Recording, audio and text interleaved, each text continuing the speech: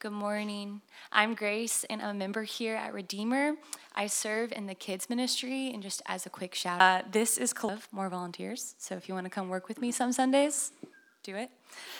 This is Colossians 3, 1 through 4.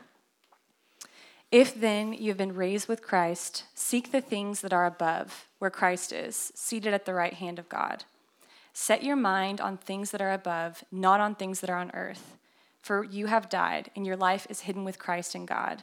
When Christ, who is your life, appears, then you will also appear with him in glory. This is the word of God. Thank you, God. All right, you may be seated. Just a really quick thing. As Ryan said this morning in Call to Worship, as we engage with the scriptures, as we learn together, keep that word together in mind. It's very easy for us, and I'm speaking for myself as well, it's very easy for us as we hear a sermon, as we worship, we think about, what does this mean for me? And those are good questions. We want to internalize it that way. But the question we should also be asking as we have our time through the word together is, what does this mean for one another? Because we have to remember that this book of Colossians and a lot of Paul's letters was not written to just a singular person, but it was written to a church. And so that should have a direct impact on how we internalize it. Yes, Lord, what are you stirring in my own soul? Spirit, what are you convicting me of? What are you showing me? Yes and amen to that. But also, what are you showing us? That should always be the mentality of the Christian, is not just me, but us. Our brothers and sisters in Jesus. And so as we study and go through this text today, just keep that little nugget in mind. Keep that at the forefront. Yes, what is the Spirit doing in you, but also, what might this mean for one another? So, all right, so go ahead and turn to Colossians 3. You haven't already. We're going to be in verses 1 through 4. We are in week 13 of our Colossians study, and so we are going through this a little bit faster than we did in the first chapter. I think you remember the first chapter. I think it took us like 7 weeks. So we're picking up a little bit. But chapter 3 is just a really important part of the book of Colossians. And so, but anyways, so as you are turning there, one of the things that what you might realize is that you will often become what you set your mind on. Your life, what you seek, what you pursue, will often take a turn or be shaped on the things that you have set your mind on, the things that you are seeking after. Let me give you my dog, as a case study. So if you were a fly on the wall in the Carroll household, around 5 o'clock, when both my wife and I get home, you will see Calvin, who's our dog. He's a mutt. He's wonderful. But you will see our dog just like absolutely flip out. He will just like get so excited. He jumps up. Like, really, he does that. If we're gone for like 5 minutes, he'll come back and be like, oh my goodness, I'm so glad you're back. I missed you. But if you see our dog at that time, you'll see him like get really excited. He'll jump on us. We'll go take him outside. After a quick potty break, he'll come back in, and he's got this chest full of just toys. He's 7, and so we don't throw away things in the Carroll household because one of us is frugal. Not going to say which one, but we don't throw away toys. And what's so funny is, like, in this massive amount of dog toys, he has his mind fixated on one. Typically, it's either a tennis ball or this little ducky toy. But what's funny, a lot of times that will be at the bottom of the stack, and you can just see him like rummaging through, and he's just like, toys are going everywhere, like it's like I don't know, some kind of battle going on, and all of a sudden he grabs what he wants.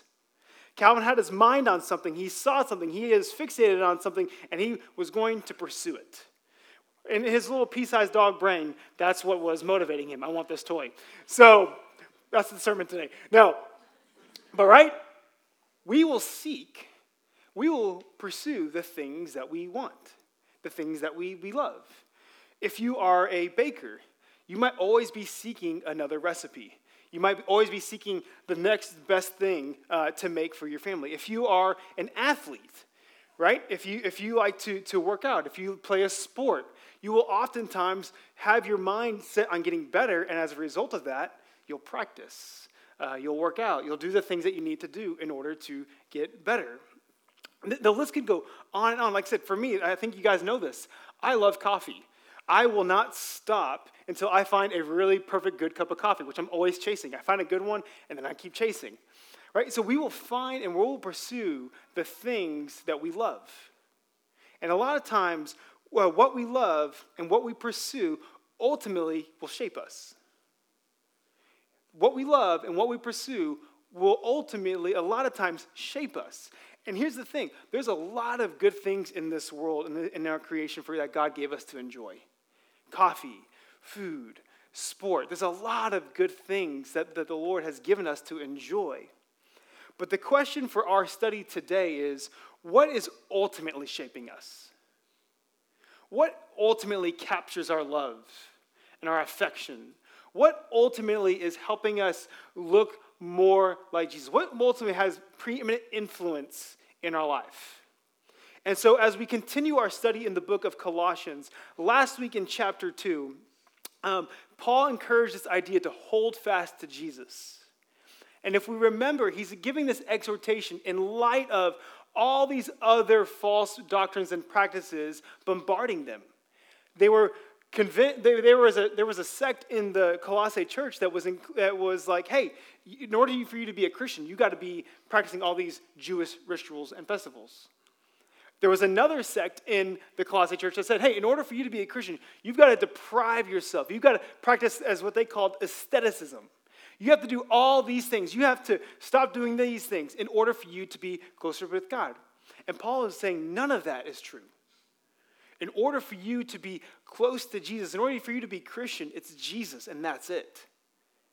And so as he's continuing on in chapter 3, so he encourages us to hold fast to the head, hold fast to Christ last week. And chapter 3 is a bit of a pivot, and he's building off of what he said last week and is showing us, okay then, what does that look like? What does that look like? And as in verses 1 through 4 that we're going to look at today, it kind of sets out this framework for the rest of the chapter. It really is with this heartbeat, and he communicates in verses 1 through 4, that paves the way for what he's going to talk about in the rest of this chapter. And so what we're going to be looking at today in verses 1 through 4 is we're going to be looking at this idea of identity. What is it that captures us? What is it that's shaping us? And then where do we go from there? So it's this idea of identity, and then what does our life look like as a result of that identity? And like I said, our goal is to, as we move through the scriptures, is that we want our loves and our affections to be captured by Jesus. I'm going to give you my cards right now. We want our loves and our affections to be captured by Jesus, and ultimately want him to be the one who shapes us. Everything else will be secondary. Everything else takes a backseat to Jesus. So let me go ahead and read the verses again for us. And as we are going through these verses, keep in mind, what are some of the identity statements that Paul is telling here? What are some of the things that he is saying is true about those who put their faith in Jesus? So let's go ahead and look starting in verse 1. He says, "If then you have been raised with Christ, seek the things that are above, where Christ is, seated at the right hand of God. Set your minds on the things that are above, not on things that are on earth. For you have died, and your life is hidden with Christ in God. When Christ, who is your life, appears, then you also will appear with him in glory." So this text gives several identity statements for the believer.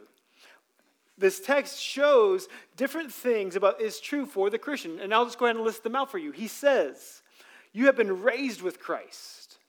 He says that you have died with Christ. Your life is hidden with Christ. Christ is your life. And then he also says, you will appear with Christ when he appears. That's talking about his second coming. That's talking about his return. Each of these statements deal with a reality of our identity in Jesus. They hit on different angles, but they're all really communicating the same thing. That ultimately, for the Christian, our life revolves completely around Jesus. There is no room for compartmentalization or categorization. And what I mean by that is, I've got my church life here, I got my Christian life, I got my work life, I got my family life, I got this, and this, right? It's not, Jesus is just not one aspect of our life. All of our life revolves around the person of Jesus.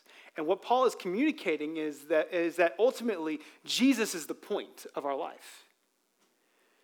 Everything else is secondary. Everything else falls short.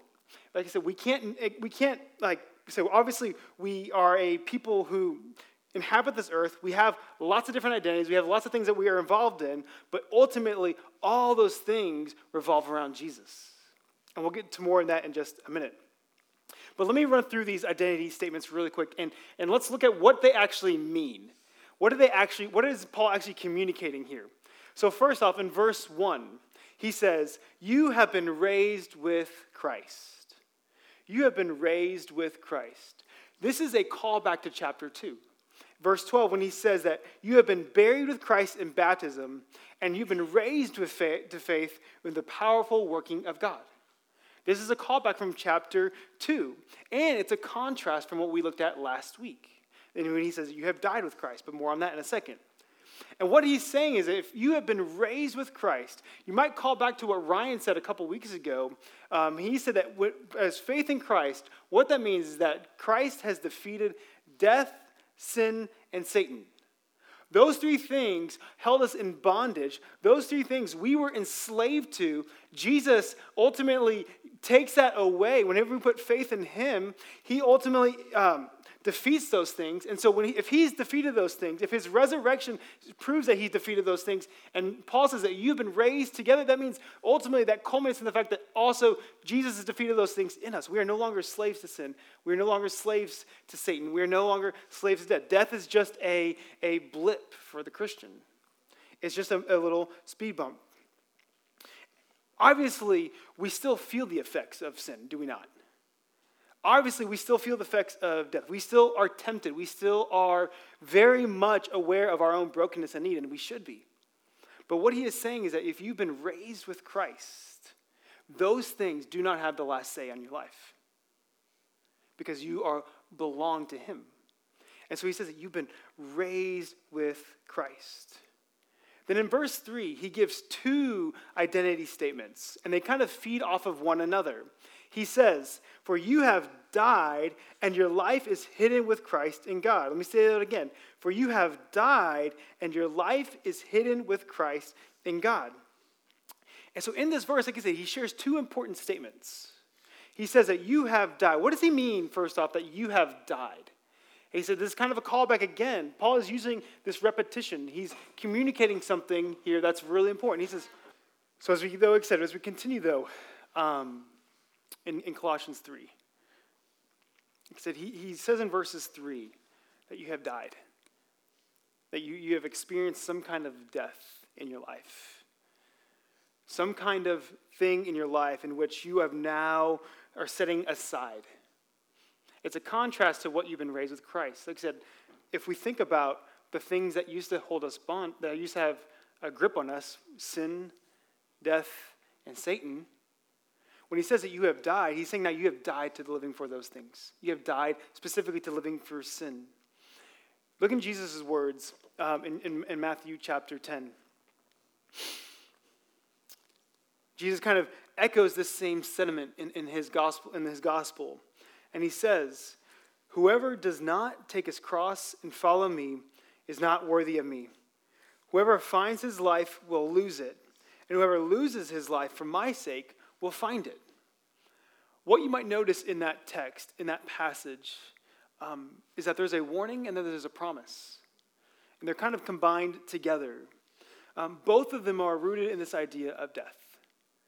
Both of them are rooted in this idea that something has to go. And what he's saying is, so when he says that if you will lose your life, the warning is that following Jesus means that we are dying to ourselves. We are dying to the things that we once lived for. We are dying to sin. The things that we once lived for, the things that once captured our mind and our imaginations, I mean, those things are gone. Our former life is gone. We are now in submission to Jesus. And there's no part of our life that he does not have ownership over. He gets all of it. But so that's the warning is that, hey, if you will, he said, whoever does not take his cross and follow me. What did Jesus do on the cross? He carried sin, right? He He laid down his own preferences for the sake of us. And that's what the call of the Christian is that we take up our cross. We die to ourselves. But in that death, the promise is that ultimately we will find our life.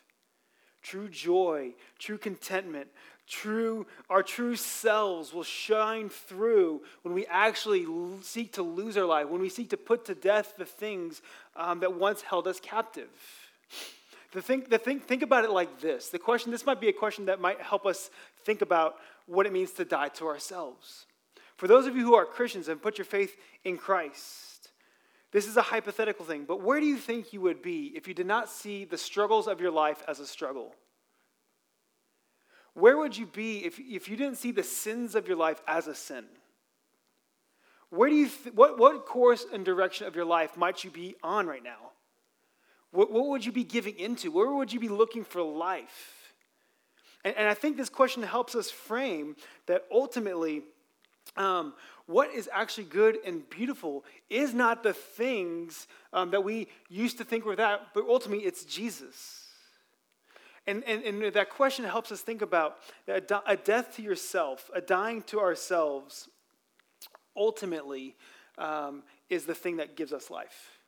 Because the things that enslaved us, though they might have the appearance of good and beauty, actually destroy. Romans says that the wages of sin is death. And so we are living a life that we are dying to our own wills. And so that's what he means. That's what he means when he says that you have died. And then he says that your life is hidden in Christ. Your life is hidden in Christ. And that word means concealed.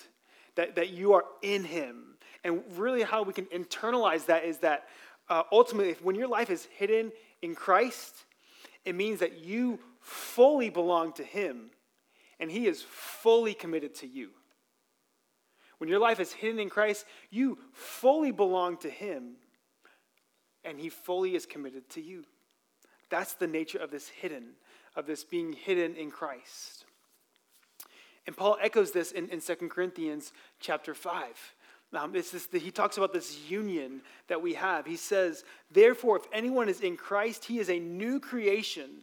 The old has passed away. Behold, the new has come. All this is from God, who through Christ reconciled us to himself and gave us the ministry of reconciliation. Reconciliation means that is a union, is a bringing together of what was once separated. And so when our life is hidden in Christ, we are brought together with him. We are considered new creations. This is who you are now. This is a part of our identity now. You no longer are defined by your mistakes. You are no longer defined by other things. You are defined by Jesus. Jesus is your ultimate identity. And because he's your ultimate identity, ultimately, you fully belong to him and he's fully committed to you. And you are in union with him. You have relationship with him. There is a nearness that is there that was not once there. And it's through that nearness is where we find life. It's weird, this nearness when you find life. And the identity statements ultimately culminate in verse 4. He says in verse 4, when Christ, who is your life, appears, then you also will appear with him in glory. He says that Christ is your life. Christ, who is your life, your whole being. Like we said, everything revolves around him. And the context in which he's saying this is actually talking about the future hope of the believer. When Christ, who is your life, appears, that's talking about when he returns again, when he comes back to bring his sheep back to his fold fully, you will also appear with him in glory. That there's this nearness, there's this togetherness that is being communicated here. And the togetherness, like I said, being in Christ, the hope of Christ, having our identity in Christ, has past, present, and as we just read, also future implications. If we are in Christ, all of our past sins have been washed and forgiven. If we are in Christ, we now have the privilege of being called sons and daughters. And if we are in Christ, when he returns, we will get to experience the fullness of his goodness and beauty when we get to be with him and he comes back. And like I said, what this ultimately speaks to, all these things, that you have been raised with Christ. You have died. Your life is hidden in him. Christ is your life, and you will appear with him in glory when he appears, when he returns. What this is all pointing to is that every aspect of our life, he reigns. We don't have the option. We don't get to pick and choose which parts of his life, our lives, that he gets to have reign over and which parts he doesn't. We don't get to pick and choose that. But rather, he reigns every part of it. But what was the promise back in Matthew 10? That we will actually find our life when we allow him to have all our life. And so we think about the various identity statements in our own lives. I am an accountant. I am a pastor. I am a student. I am a soldier. I am a husband. I am a wife. I am a son. I am a daughter. I am a veteran. The list can go on and on of all these different things that might mark our lives, the things that might be true about our lives, these identity markers. But the point that Jesus is making here is that whatever identity marker might be true about ourselves, all of them are secondary to who we are in Christ. Our life doesn't revolve around our jobs. Our life shouldn't revolve around our kids. Our life revolves around the person of Jesus. And all those other identity things follow that. Like I say, when Christ has made us alive together with God, he is our life.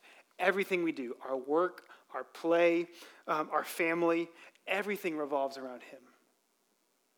He's our identity. He is the one our life is about. So in light of him being our prime identity then, what then follows? So if this is true about us, that we've been raised with Christ, we are with God, we are sons of God, if all those things are true, what then does our life look like? So as we read the text, you might have noticed that there's a couple of different commands or imperatives that Paul gives in verses 1 and 2. He says that if you've been raised with Christ, he then says, seek the things that are above where Christ is, seated at the right hand of God. He then says in verse 2, set your minds on the things that are above, not on things that are on earth. So these two primary commands that Paul gives speak to, okay, in light of who we are, in light of our identity, in light of all these other things, our life should follow this pattern. That we should set our minds and set our hearts on Jesus. And what's really interesting, what Paul is capturing here in these verses is not just an intellectual thing. Hey, let's set our minds on Jesus, but it's also a heart thing. So he's speaking to not only the things that we learn and know by reason, but it's also the things that we love. Our passions. That word in verse 2, set your minds, means it can also be translated as affections. Set your affections on Jesus. And so as we look at the first imperative, seek, it's this idea of pursuing and striving after. It's this intentional pursuit. It's this idea that I am going to fix my eyes on this thing, and this thing is going to direct the course of my life. So he says, seek, strive after, pursue Jesus. And like I said, the second one is similar. Set your mind, set your affections. That deals with the heart. Set the loves of your heart on the things that are above, not on things that are on earth. And what he's doing here is that ultimately he's trying to show us the pattern of life that is meant to be lived in light of our identity. And what's really interesting to note for my grammar nerds out there is that both of these commands, they're written as an present, ongoing thing. So when he says set your mind or set your affections on things that are above, it's not just like a one and done thing. All right, I did that, but rather it's a lifestyle. It's an ongoing thing. I'm to constantly pursue Jesus. It's the same thing with the other one. Seek the things that are above. It's this ongoing, it's this present. For those who are real big grammar nerds, it's the present active imperative. Write that in your notes now. Right, but it's this, the idea that he's communicating is that this is a lifestyle thing in light of who we are. We don't pick and, like I said, it goes back to this idea. We don't pick and choose when we follow Jesus and when we don't. But rather, the posture of our life is one in which we are always fixing our eyes on him. And so it's so easy for us. And so think about this for a second. Why do you think he makes this imperative, this command, a present, ongoing command? Why do you think that he's wanting them to always fix their minds, fix their hearts on Jesus? Because chances are, if you're not fixing your mind on Jesus, your mind will be fixed on something else. You will set your mind on something else. And ultimately, if we're setting our mind on something else, if we're kind of trying to throw Jesus in the mix with this other thing, what ultimately happens is that one thing is elevated and one thing is de-elevated. And typically when we share the throne with Jesus, when something else shares the throne with Jesus, 10 times out of 10, Jesus is the one that is going to get devalued. And we get some kind of mixture of Christianity that the Colossians were dealing with. We will find something else to fill our heart's loves and desires if we aren't fixing our eyes on Jesus. If we are making our careers our identity, we will serve that idol. If we make our identity getting good grades in school, if we make our life all about that, then we are going to spin our wheels trying to chase after a feeling and contentment in something that will never give it. Like I said, we have to be intentional about our following of Jesus. I've heard this phrase before, but it's this idea that we don't drift towards holiness. We don't just accidentally look more like Jesus, but rather, with the power of the Spirit, it's and Him working in us, it's an intentional act that I'm going to fix my eyes on the one who ultimately has life. I'm going to shift my ways towards Him, and I'm going to, as best as I can, live a life in which these other things, while good things, take back seat. That these things, my job does not control my life. My spouse and my kids, we want to be good husbands. We want to be good spouses. But ultimately, our life is not found in them. Our life is not found in our kids. Our life is found in Jesus. And we will actually be better spouses when we make our life about Him. We will be better employers. We will be better students. We will be better fill in the blank when we actually make our life about Him. And what this ultimately looks like, this seeking, this setting your minds on, is this thing that we constantly come back to over and over and over again. It's abiding. We abide in Jesus. So a life that sets our minds on Him is a life that abides, a life that always seeks to be near. When you abide in something, you are letting it cover you. You are near to it. And ultimately, as Jesus talks about abiding, He says in John 15:5, and this is a verse many of us maybe have heard before, He says that I am the vine, you are the branches. Whoever abides in me and I in him, he it is that bears much fruit. For apart from me, you can do nothing. So ultimately, we are dependent upon Jesus to produce fruit in us. And how does Jesus produce fruit within us? We abide. We recognize that we are a weak people who need His grace and His help. We recognize that we are a people that, apart from Him working in us, we will gravitate towards something else. This looks like a life of recognizing our need before Him and asking Him to help us, asking Him to continue to work in us. The posture of our life is that we don't ever not need Jesus. When you wake up, you need Jesus. When you make breakfast, when you go to work, when you go to first period, when you're in lunch, when you're in athletics, when you're at your job, when you're at home, there is not ever a moment where we don't need Jesus. And so because of that, we want to be abiders. We want to always be aware of our need for Him. That's the sentiment that Paul is getting at here. Because you are a Christian, because Christ is your primary identity, what follows suit is then your whole life revolves around Him. Your whole life revolves around Him. The normal routines and rhythms of your life are centered on Him. And so the question becomes, what might it look like then for me to be a doctor and love Jesus well? What might it look like for me to be a teacher, to be a student, to be a spouse? What might it look like for me to do that thing well, but ultimately not revolve my life around this thing, but Jesus? I love how A.W. Tozer, he says it like this, talking about how Jesus is the aim, He is the treasure, He is the goal of our life. He says, the man who has God for his treasure has all things in one. Many ordinary treasures may be denied him, or if he is allowed to have them, the enjoyment of them will be so tempered that they will never be necessary to his happiness. Or if he must see them go, one after one, he will scarcely feel a sense of loss. For having the source of all things, he has in one all satisfaction, all pleasure, and all delight. Whatever he may lose, he has actually lost nothing. For he now has it all in one, and he has it purely, legitimately, and forever. Christ is the aim of our life. And like Jesus says in Matthew, when we make him our life, when we die to ourselves, when we don't make anything else our identity, we don't ultimately let something else primarily shape us, when we let him be the one that's shaping us and molding us, we actually find life. We find joy, we find contentment, we find peace. We find all those things. So we don't have to look to the other things of this world in order to find peace because we have it in Jesus. He is the treasure.